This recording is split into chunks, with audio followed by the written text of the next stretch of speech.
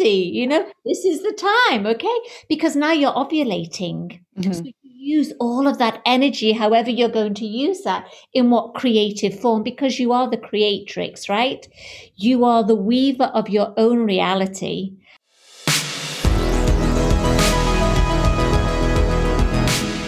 Hello, and welcome to the Nutri Mama podcast.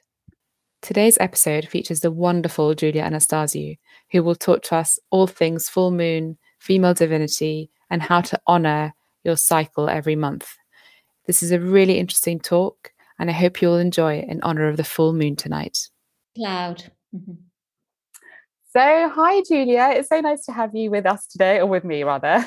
Thank you so much for your time. I'm so excited to have you as one of my experts, and slightly different to the other experts I've interviewed, because you're not a classical scientist or a sort of one-trick pony specialist in one thing. So I'm really, really, really looking forward to having you share some of your wisdom with us. So I'll start off by letting you introduce yourself. Tell us all about who you are, what you do, and sort of how you got there. Oh, beautiful. Thanks, Federica. It's such an honor and a pleasure to be with you today. So my name is Julia Anastasiou, and my life as I know it today has changed and morphed over many decades. I began my healing path in New York when I was living out in the States in 1994. And I entered into the realm as a reflexologist. Which you're amazing at, by the way. Sorry to interrupt, but both of my girls were speedily delivered thanks to your reflexology. Oh, thank you. So that was like my gateway in. It was very practical. It was very grounding. And I dabbled a little bit with homeopathy. I did a diploma in homeopathy. And at that point, I actually met my husband. So I'm 53 and I've been married for nearly 25 years. I have like a day over 25. I can't believe it. I have two boys. Alexander is 22 and Max is 20. And they're both finishing up university at the moment. So when I came back to the UK, which actually wasn't my plan, I was going to stay in the States. But when I came back to the UK, I realized that the life that I'd had before, because I used to be a nanny, I used to be a governess, and I used to be a maternity nurse. I realized that that wasn't going to be my life back in the UK, that I would definitely had the hands of a healer. And I'd known this for many decades. So I think I was around about 8 when my nana, she was saying to me, "Oh, Julia, you've definitely got the healing touch." So in those days, which was kind of like the late 90s, there wasn't that much holistic health around.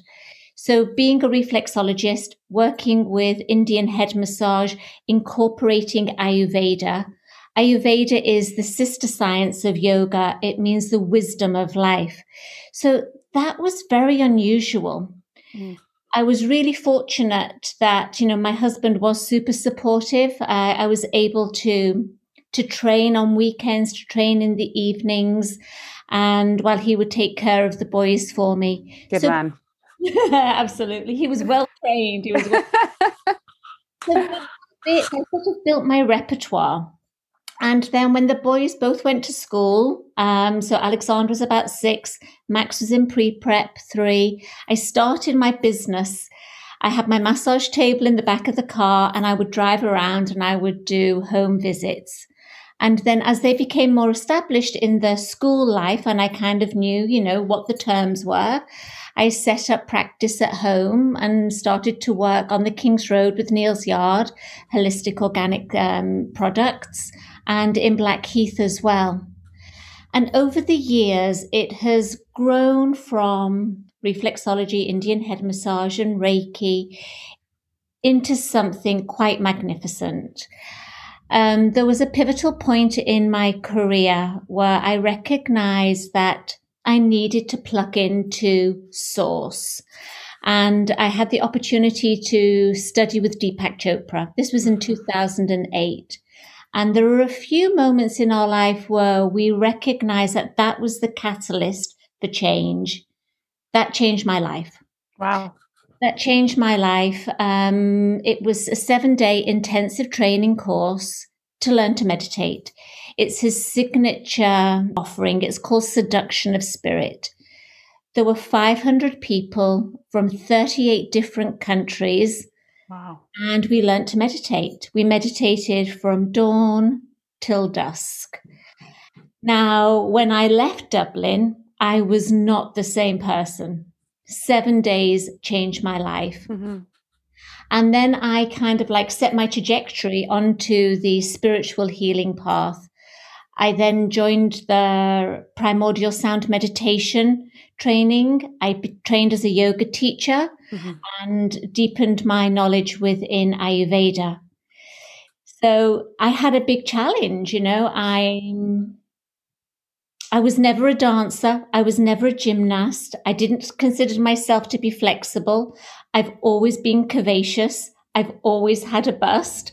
And I be a yoga teacher, because back in those days, it felt like people like me didn't exist. They certainly weren't teaching. So that then actually became a little bit of a signature for myself. People came and wanted to study and to be with me because what they saw was somebody that they could totally relate to, right? They could relate to you, yeah. Absolutely. So once I harnessed that power, which initially I was shying away from, it really allowed me to step into my light. And then I started to teach yoga as a training. I found my teacher out in India. I studied with him for many years. I teach in the ashram on an annual basis in Rishikesh, which is in the foothills of the Himalayas. And we're doing that online now because of COVID and what have you. Yeah. But for 8 years, I've had like my own yoga teacher trainings here in the UK.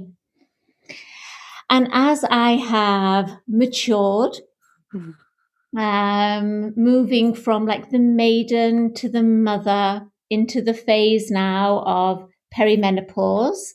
So within the cycle, we would consider this to be like the maga, the magician, the enchantress, the sorceress. Now harnessing this power of where I am and sharing this wisdom within my circles, red tent, wild woman wisdom. So it's an ever increasing circle. And I feel so blessed to have really found my purpose in life. My dharma. It's amazing. Yeah, exactly. And I think it's amazing because what I've known you now, Julia, for at least 4 years, right? But you've known my husband, Paul, for, I don't know how many years, 20? I've known Paul since about, I think 2007 we met. Wow. So yeah, I can't do the math now. Lots of years. And yeah, so 15 years, say. And I just think it's been wonderful for me to see you grow. Actually, thanks to COVID, I think it took you out of your comfort zone, and now you're able to reach so many people globally, whereby beforehand we were keeping you to ourselves in London. And I think it's a really nice story of how you've managed to reach a different audience by using technology for something that's typically thought of as something you can only really achieve with a one-on-one or with a person in the same room. But what you've been able to deliver with your platform is really bettering lives through your Instagram lives and through your courses that you can sign up to on your website. I mean, I know that one of your Yoga Nidra recordings, honestly, is which I listen to, and it just changes my day. So, and you never would have thought that technology could do that in the same way that a personal encounter does. But it is really good, and you're very, very. I think you're wonderful at what you do. And what I really want to understand from you is, because you have this wisdom, and because for me, what sets you out from other yoga teachers or from other people that I've come across who are in a similar field of specialty, is that you really live what you preach. And I find that that's harder to do than people make out, right? So, I've done lots of yoga classes myself, and I have met lots of teachers who are yoga teachers or people who practice spiritual healing. But then when you meet them outside of the context of a class, they are not very zen or they're a completely different person. So for them, teaching the yoga or doing the healing is just their sort of job. But for you, and correct me if I'm wrong, but for you, I feel like your entire life and your entire being is who you are. Like, so you do everything from a place of who you actually are, as opposed to treating it as a job. Would that be right? Yeah. Absolutely. Oh, thank you, love. True. When we heal, when we lay hands on, when we're actually in somebody's space as a channel, we need to be clear. So first of all, we need to be present. We need to be in the moment and focused on that person, giving them like our undivided attention. Mm-hmm. And then from that point, we can become the channel. Okay, so I speak a lot about the divine. So allowing the divine source, universe, energy, whatever it is you wish to call, to channel through you. So when I started practicing yoga and meditation, I truly felt the connection. I felt rooted to Mother Earth. I kind of knew who I was, who was showing up on the mat. And I also felt the polarity of that, where I connected to the divine. So the more I practiced, so remembering it's a practice, yoga is a journey, meditation is a journey. It's not something that you do for an hour and a half a week and boom, you've reached enlightenment. Something that you show up for day after day after day. So I feel I can't share anything with you unless I've experienced it myself. So first of all, I have to embody the practice, which means I have to go through my own transformation. I have to shed my own skin. I have to go into my shadow, address my wounds, honor my lineage, my ancestors, and then I can show up. So, it's not like I've had some kind of like massive awakening. It has been drip by drip. Bean by bean, the bag gets full. And then my teacher, Yoga Shivishvaketu, it must have been around about 2000 and I'm going to say about 2013. My spiritual name is Yog Sundari. That's right. Union of Divine Beauty. So that's what it means. He said, Yog Sundari or Yog Sundari. He said, you're ready. And I said, ready for what? He goes, ready for your next step. And at that point, I became, I guess, what we would call an apprentice. Right. I sat at his side and absorbed the teachings with him. So then it means that when somebody really acknowledges your light, your brightness, your inner beauty, I knew then what my role was. I was an illuminary. It was my purpose to be the teacher, to hold the torch, to be the beacon. Now, this can be a lonely path. So then it's how do you connect with that each day? So what happened was last March, actually, I was in India and I was teaching classical Kundalini at the ashram. And there was a moment where we knew you're either here in the ashram or you can go home. We didn't know how long we would be. Wow. So I was supposed to be there for 3 weeks with my students and then with the ashram students. And I actually ended up being there for nearly 9 weeks. Wow. In the ashram, locked in, locked down, lots of rice and dal. I bet you lost some weight then. Crikey. It was fabulous. My day started at 4:30 because I was teaching at 5:15 every morning. It was an opportunity for me to really dive into my practice. I didn't know what it was preparing me for, but I joked and I said, I feel like we're on the ark, on the spiritual ark, and the people who were remaining were like the chosen few. So when I came back to the UK, I looked at like my teachers, I looked at my students, and they were all on Zoom. I've been afraid of this. So being on the camera, seeing myself, this hasn't been something that I've embraced ever. I thought I have to step up. This is your test, Julia. Now is the time. Do it. Who, if not now, when? Yeah. Just do it. So there were a few, technical issues to But what I did was I started off with something which was called 21 Days of Inspiration. And it was, so day one was going to be half an hour of meditation. I got back on the Thursday. This started on the Monday. Boom, we're straight in, And I'm sitting on my mat and I thought, what would make this so much better is if we'd have just moved our bodies. Yeah. So I said to them at the end of the practice, I said, okay, so as of tomorrow, I'm going to be tuning in at 7:30. You can join me on the same link. We'll move our bodies for half an hour and then we'll do our meditation. Well, that was it. That set the tone for what's been nearly a year now. Wow, isn't that amazing? Yeah. For 12 months, I have taught every single morning, half an hour of yoga, half an hour of meditation. Then we have like a little break for breakfast, and then I teach face yoga. Yeah, and that's been going really well for you, hasn't it? That has done so well because people have.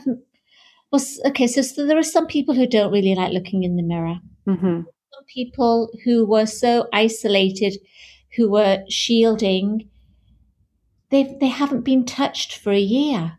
So I didn't really know the impact of what something which some people might call like quite superficial face yoga, how healing it has been to so many spirits, lives, just that physical touch.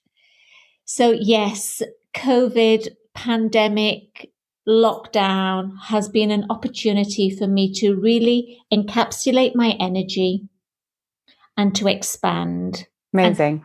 The fear, Yeah, and listen, you look amazing on camera. I don't know why you would ever not want to do this. I mean, if it was up to me, I'd be having you on TV.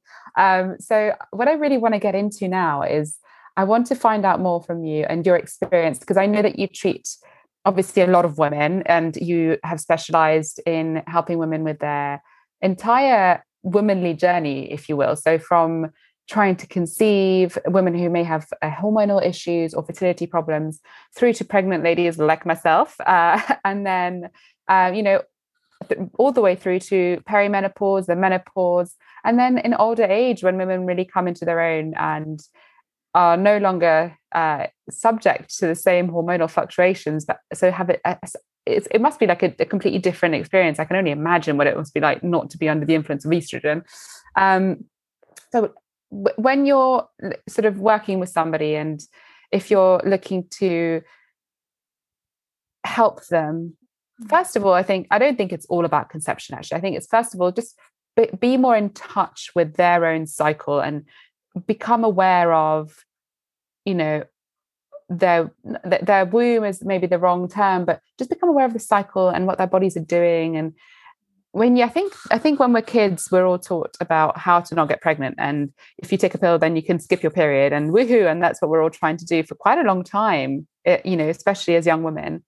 So what happens when someone like you, from your point of view, if you're trying to help somebody who, for instance, like me, I was on the pill for 10 years, and then I suddenly thought, God, I don't want to be on the pill anymore. What am I doing? Who am I? What would you say to somebody like that? Like, what have you learned about our cycle and about the power that we hold as life creators, which is often forgotten about, I think, in popular culture and in this sort of mainstream? What are the key messages, I think, that you'd like to put out there, if you can condense? Okay, so first of all, what I'd like to begin with is we are, unfortunately, so disconnected from nature. And this happened before our grandmothers were born. This happened around the time of electricity. So when we stopped honoring the rhythm and the cycle of life, when we stopped going to bed when it was dark and waking up when the dawn cracked, yes. So that's when the problems really began, especially for women. When we forgot who we were, that we are actually an expression of the divine, that what's going on in our body as a cycle is also going on out there. So when we start to track the moon, for example, and how that can reflect, how we can really use the power of the moon to uplift our spirits. So when somebody comes to me and they feel disconnected, the first thing that I really want them to do is to remember, to pull themselves back together to who they are. What is the natural essence? In Ayurveda, we would consider that your prakruti, your essential nature. We would work with that. And then just find out what your rhythm is. So everybody that I treat in a unique, bespoke sort of way, because everybody's needs are different. So depending on whether that's going to be through Ayurveda, whether that's going to be through reflexology, through shamanic healing, through drumming and journeying. So for me, it's kind of like, what's your rhythm? What's your cycle?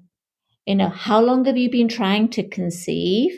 Do you know when you ovulate? Because as you said, a lot of women, for the majority of their adult life, they've actually been trying not to get pregnant. And all of a sudden they hear the clock and they're like, oh my gosh, I've got to get on it straight away. Well, first of all, the body's got to recalibrate, hasn't it? So I feel that I am part of that process, helping the body to recalibrate through healing. And I like my medicine bag, my metaphorical medicine bag is full of so many tools and techniques. Yeah. So I can just pull them out. And I think it's also about being in conversation with somebody who's been through it as well, who really understands what it's like. And I've treated hundreds of women.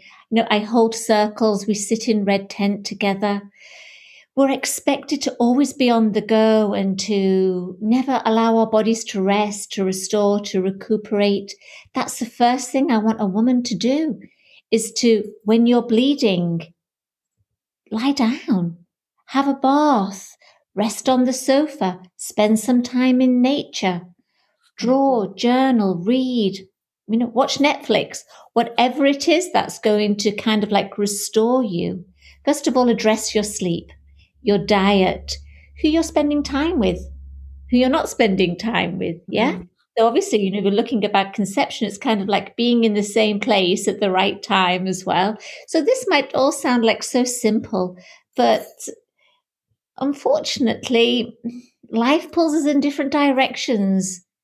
So I like to be able to just shine a little bit of gentle light on the path. And it's interesting because actually when you do start trying to conceive, you suddenly realize there's only a 24-hour window to get pregnant in. That's the egg gets released and it's only alive and kicking and ready for fertilization for 24 hours. So the miracle of life is really a miracle. I think the odds are, I don't remember off the top of my head now, but it's much harder to have a successful pregnancy than it is to not. So it's interesting. And I think a lot of my own experience and experience of those I know is that relaxing, resting, giving your body time to do what it needs to do is so important. And we're not really allowing ourselves that. You're right. I think maybe COVID has given us some space to do that because we're not commuting into work as much, because we have some more time at home, just to actually slow down a little bit. And I think that there's a piece, what you just said there about when you have your period, when you're bleeding, rest. I was never taught that growing up. It was never something that was told to me. I mean, when you think about it logically, you're literally losing blood and we carry on as if nothing was happening. And actually that's a bit weird when if let's just make a silly comparison, but if a man was bleeding out of his leg, you wouldn't be like, come on, let's go. It's really, that's what's happening. And I think for me, what I've learned from you, Julia, is honoring the moon cycle has been really transformative for me. And as you know, and people who know me know, I'm a hardcore scientist. I'm very pragmatic. I am very much a practical person. So if things don't have an impact on my life, I don't tend to do them. But something as simple as keeping a full moon ritual, just really remembering, taking time to take stock with the moon cycle. And at the moment, I'm postpartum. I don't have my cycle back yet, but it still helps me, and my energy seems to change with the moon. And it's interesting because it's one of the things I've learned from you, and I think it'd be useful for a lot of people to know what is it about the full moon that can be healing and can be helpful to plan ahead for the next cycle? Like, what are your main, and you've got some wonderful worksheets on this actually, and some wonderful things that you've done, but what are your main tips for making the most of each moon cycle for somebody who, is maybe a bit like me, a bit skeptical originally, but then actually finds useful things in it? Perfect. So first of all, when we think about the moon and the moon cycle, it's a 28, 29 day thing, right? So we start at the dark moon. Mm-hmm. So when we were more tribal, for example, women would be bleeding at approximately the same time. Okay. So if we were to consider that the bleed takes place in the dark moon at the new moon. Okay. This is the beginning of the cycle. This is day one. Yeah. This is where you're bleeding. This is the time that you rest. Okay. So if you were to get your diary out and to start to chart when you bleed, so this is the time that you should be resting. This is not the time that you make your big presentation to the board. No. This is the time that you're resting, that you're taking care of yourself, that you're eating like nutritious foods, that you're drinking enough. This is the time that you plant the seeds. Okay, so this is the time of intention. This is the time that you become very clear. This is your dream time, your vision time to go within, to reflect. Then as the moon starts to become a little bit brighter, okay, so now you've stopped bleeding, okay, you've come out of that phase. Now's the time where your energy starts to change and you're like, okay, so yes, so I've released, I've let that go. Okay, how wonderful to be a woman, to be able to do that every month is so key for our emotional well-being and our physical and mental. So we release, we let that go. Now the moon's getting brighter, your energy is rising. So now those seeds, those intentions that you planted a week ago, you're like, okay, how can I implement this? This then turns into the planning phase. So now you've got your big board meeting taking place next week. Now you get everything done, everything organized.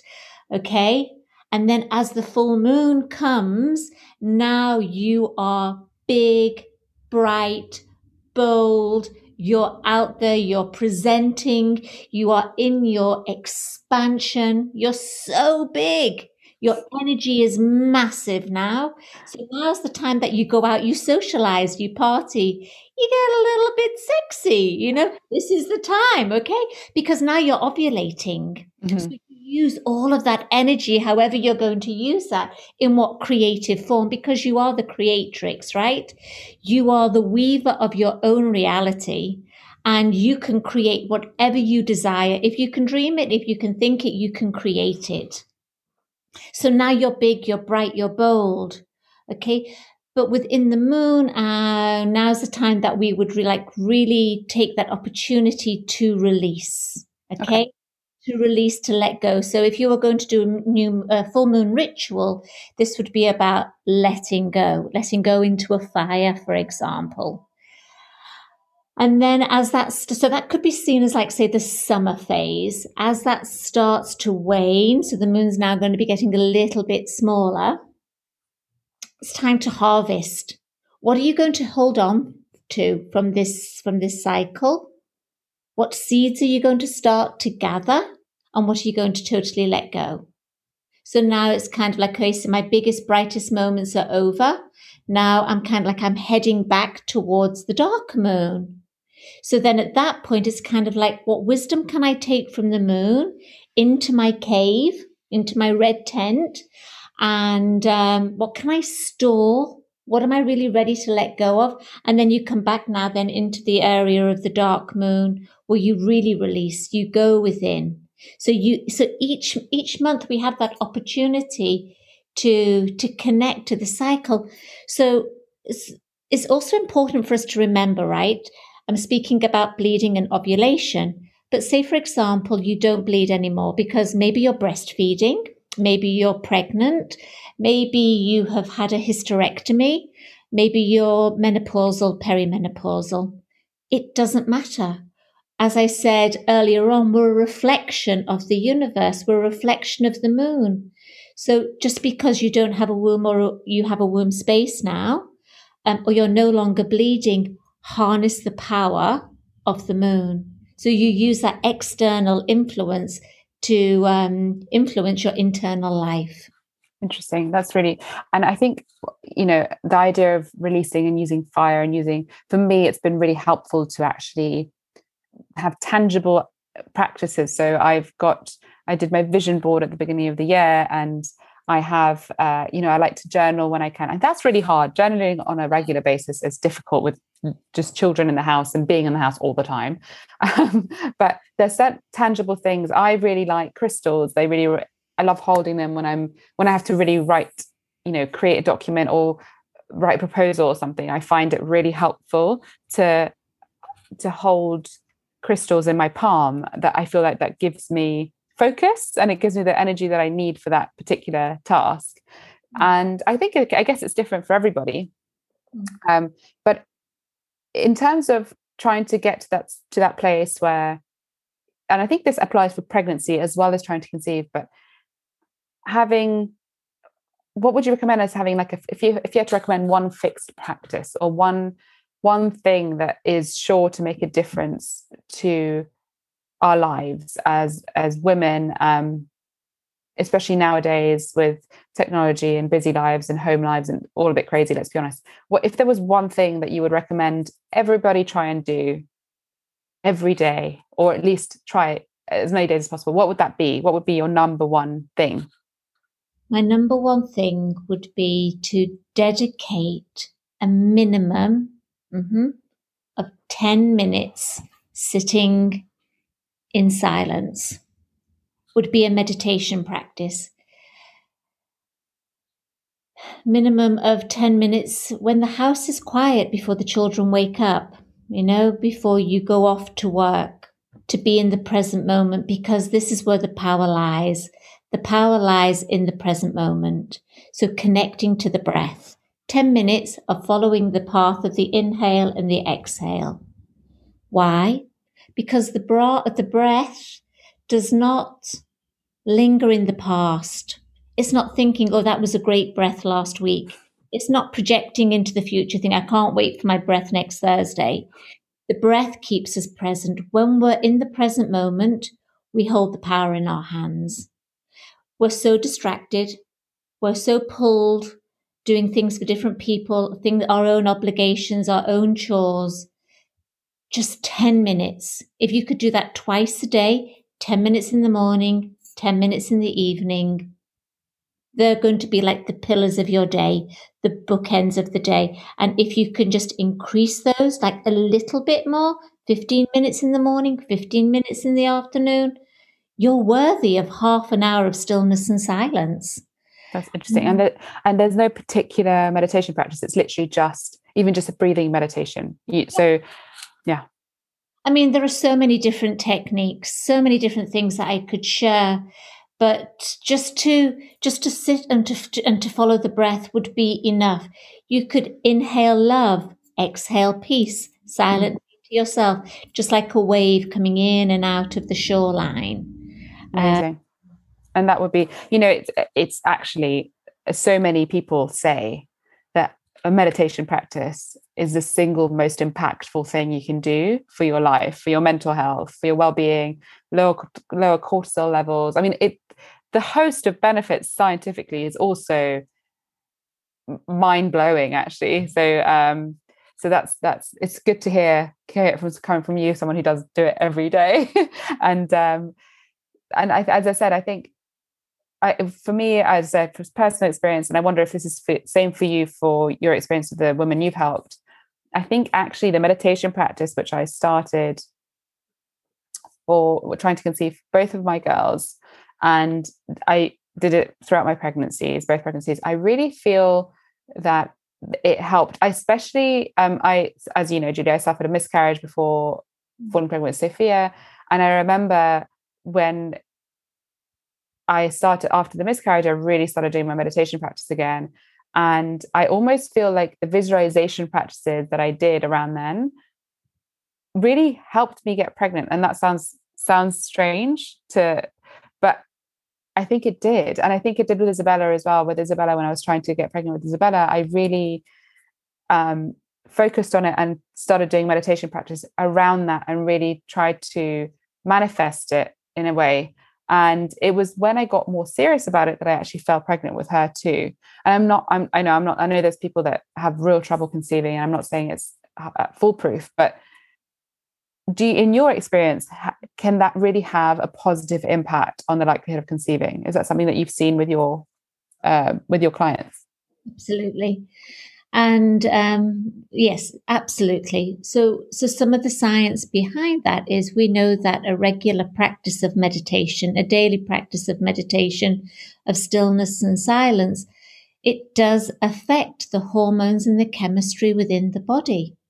So, it's going to help to lower cortisol, adrenaline production. It's going to shift us into that space of rest and digest, where we're producing more happy hormones. Our digestion is going to be more effective. It will help us to regulate our cycle as well over time. Also, what you're doing is you're honoring yourself. You're allowing yourself some time to find that stillness and silence within you. You're basically saying, I'm ready and I'm worthy. And if you think about it, we're all energy, aren't we? So when you say, yes, I'm ready, I'm going to show up for myself every day, let's say for 21 days, for 40 days, I'm going to sit, I'm going to follow my breath, I'm going to do a mantra, I'm going to hold a mudra, and I'm going to honor this. Then what will happen is your body then starts to function in a very different way. So I've had great success with meditation, great success with visualization, because what we think we create, what we think we become. So planting those seeds of intention. There's a Sanskrit word which is sankalpa, which means well thought out action. So what we focus on in life, it will grow stronger. So we keep on throwing that thread out into the universe, and energetically the universe is going to deliver it and bring it to us. That's really, it's amazing to hear this from you, because of course I've learned so much of it from you, but I think it's so helpful to remember also that it is about a practice. It's about doing this every day, and you can't just rush things. You can't just expect the magic pill problem here, right? So I think one of the things that I feel passionately about is actually beginning to speak to women and young women in a way that tells them, actually, if you start caring for yourself before you want to have children, before you want to become a mother, if you start looking after yourself as a first teaching, then you'll be able to do whatever you like with yourself. Whether you want to have children or you don't want to have children, that doesn't really matter. But we're not teaching girls from the age when they enter puberty. We're not teaching them, okay, you need to really look after yourself. You need to make sure that you're eating enough iron-rich foods, because you'll be bleeding every month, and actually that does deplete you over time. And you need to prioritize yourself before anything else. Otherwise, you won't be able to give anything to anyone else. I feel like if we taught young women that from an early age, it would be so much easier. So many things would be easier later on in life. So this idea of really setting the intention and then working on it every day and holding that space every day for at least 21 days, right? Ideally for more than that. I know that from a nutrition standpoint, you really need at least 3 months before you try to conceive to get everything to a better place, if you don't have any deficiencies, right? So it's longer than that, if you do. And I think it would just be such a good education to give to our daughters. So giving them that power of knowledge, of knowing that they need to look after themselves all the time, and they should prioritize it. because so this brings me on to the next question I wanted to ask you about the next phase of life. So there are, as you may know, perimenopause and early menopause are on the increase, and women are finding that their reproductive age is actually getting younger. So let me rephrase that. Women are actually finding that their ability to become pregnant is lessening at a younger age, and there's women in their early 30s who won't be able to conceive as easily as they maybe had thought they would, and it isn't on the increase. It's a problem that's on the increase. So my next question for you is, if you are a woman who is in that space, who is entering a period in their lives where their hormones are changing again, and they are soon to be perimenopausal, menopausal, what's your understanding and what's your advice for that phase of life, which is coming at an earlier age now for a lot of women? So how do we, first of all, how do we look ahead and understand that that's coming for all of us? And how do we embrace it? How do we prepare for it in a way that's loving to other women, but loving to ourselves as well? Okay. Yeah. Wow. Like main considerations. Yeah. But first of all, if I may, I'd just like to touch on the media.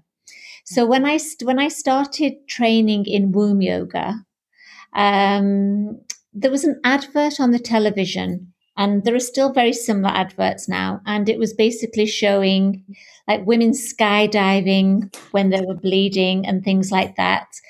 And it was Christmas time. My mum was here and my boys were in the room, and it was an advert for like some sort of like sanitary product. And I said, menstrual blood isn't blue. It's red, like the rest of the blood in our body. I'm like, why are they showing women jumping out of an airplane when they're bleeding? And my mum was like, Julia, why are you talking about this in front of the boys? I'm like, because they need to know. My husband has this whole thing with me and my yoni, my womb space, right? Like society is basically saying to the girls, it doesn't matter what's going on in your cycle. You can continue to do it. You can continue to run the marathon. You can continue to go horse riding. You can continue to do whatever you do. It doesn't matter. So they're starting off from that place of disconnect. They don't know what to do they? So you're right. Yes, girls are going into their menarche. So they're starting their first bleed at an earlier stage, and their fertility is dropping off. Like I conceived with Alexander at the age of 30 and 32 with Max. I'm still bleeding and I'm 53 and a half. I know I'm perimenopausal because there have been a few changes that have happened in my body. The main thing is I used to have very, very curly hair. Mm-hmm. A year ago, I lost my curls. It wasn't quite overnight, but it was sort of like over 3 months. So now I don't have curly hair.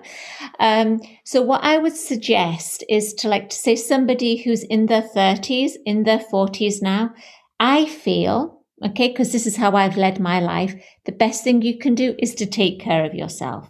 And that does mean yoga. It does mean meditation. It is a practice of nutrition and the food that you're eating. It's spending time in nature, honoring yourself as a woman, saying no, taking time, go and have a bath, close the door. Obviously, the children are safe, yes. But, having somebody else help you, if you can delegate, take time for yourself. That's so important because we're constantly having to renew and to rejuvenate and to regenerate the cells, right? So I feel that, I'll be 54 in October. So the fact that I'm still cycling, I think it's because what I've done over the last 15 years as my spiritual practice has led me to this point. So if you're already perimenopausal or menopausal, it's never too late. It's never too late to start taking care of yourself. Mm-hmm. Spend some time in reflection, in nature, connecting to what makes you happy, what lights you up. We're spiritual beings having a human experience. Out of your human experience, what is it that makes you come alive? that's what's going to give you your energy and to propel you through these challenging times. Now, I haven't experienced any hot flushes. Mm-hmm. I haven't experienced any excess dryness, but I think that's because some of my key words are balance, harmony, equilibrium, wholeness. So when I look at something, I try to look at it from a balanced point of view. Yes, I drink coffee. Yes, I like to have a glass of red wine. Yes, I try to walk 10,000 steps a day. So it's kind of like, it's about finding that balance, what we need, what we want, what's going to light us up, and connecting with that, connecting to that creative side of ourselves. So I feel that like a lot of that part of that side of us as women was sort of like pushed to the back burner. But we actually were the creatrix. This is part of us. This is part of our innate ability to create, whether that is to have a baby, a family, or not. It's part of our DNA. So I feel denying it is actually denying part of our feminine health. Yeah, I agree with that. And I think, I've become aware of the fact that now women who are menopausal, they're sort of like, why don't we talk about the menopause? It's this sort of like taboo subject that nobody talks about. And I think it's my mother-in-law, who I love dearly. She calls it the change, and it's almost like something that we can't speak of, and I wonder what happens. And now I feel like it's becoming part of the conversation more, and women are more open about it. And some women do get terrible hot flushes for months or sometimes years, and the symptoms can be really difficult. But I almost feel like part of that difficulty comes from isolation. If you feel like you have to struggle through something in silence without any compassion, then it becomes a much bigger burden to bear, for sure. And as women, we're often told to, we're not told to necessarily, but it's almost like, for example, period pains. So, it's just period pains. It's like, have you had period pains? They can be horrendous. So again, it's what you've been saying. It's like we have to honor our bodies and listen to them. If it's really painful for us having a period, then we should go to bed with a hot water bottle and ride it out. And that will instantly make it more bearable, because if you're trying to fight against yourself, that's a very tough fight to win, isn't it? So I think, and I think what you've said about the fact that you're where you are in your life now and how you've got there, the fact that you're honest about the fact that actually you think you're in a good place where you are because of all the work you've put in for 15 years, and you own that. You don't try and make excuses for it, like, oh, I'm genetically lucky. It's like, well, actually, you've worked really hard and you've made it your life to make sure that you yourself are in balance, and you yourself are looking after yourself in premise. The first thing that you do is look after yourself. And I think that's so inspiring. And I hope that anybody listening to this just can hear you and hear your wisdom and know that it's worth doing, and that it is something that shouldn't be, it shouldn't be an added bonus to our daily lives.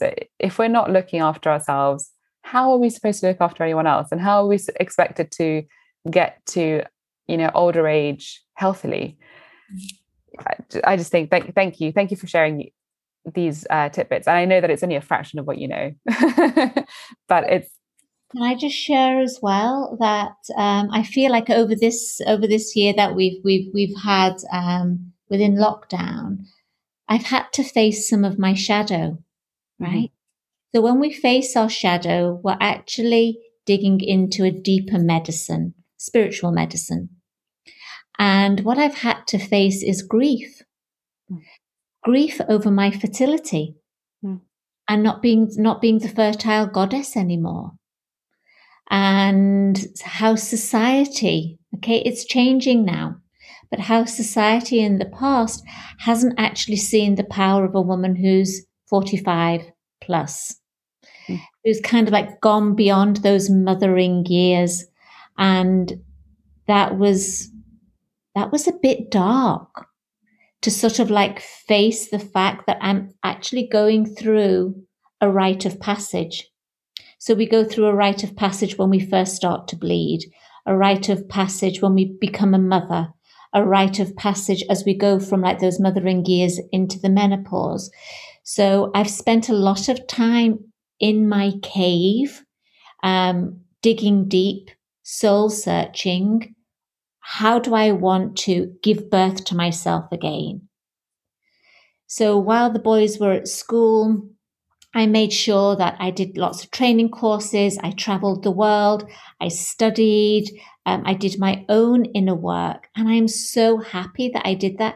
There were women in my circle who didn't agree with what I was doing, didn't agree with the fact that I would go to India for 4 weeks, 6 weeks, leave the boys at home with my husband. They didn't agree with that. And they made it known.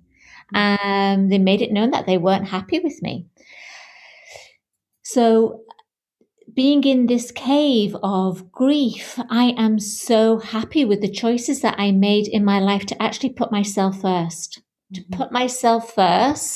to really honor who I am as a woman, knowing that those mothering years were for a certain amount of time. They're about to come back from university and move back in, so it's never really over, right? But now the grief that was there a few months ago, I see it very differently. And you and I, we've discussed this. Mm-hmm. I see it as it's shifted from like being like the fertility, to now it's a wisdom. Now it's kind of like the power that I was losing every month through my blood is now the power that's within me. I'm holding on to that. And it's building in its strength and its magnitude. So I feel like I'm kind of coming out of that, oh, wow, that phase. I loved that phase. And now it's kind of like I'm on the threshold. I'm standing at the precipice, ready to leap into the arms of the goddess and to fly from a place of grace, of wisdom, of pure alignment. And actually, it's amazing because you're an incredible mother. And, you said you were a nanny, you're a maternity nurse. So your maternal instinct is incredibly strong. You're just one of those people that when you're in the same room, it's like, oh, I instantly feel nurtured. So it's interesting because everybody has to make their choices. You're right. So by looking after yourself first and doing what you needed to do for yourself, you were a better mother. There's no doubt that by feeling yourself accomplished, you were able to give your boys the best mothering, as opposed to feeling like you had to be with them at all times and not work on yourself. And then how can you give them any more if you haven't plugged yourself into what you need for your own energy? So I think that's really actually a very useful thing for us newer mothers to hear.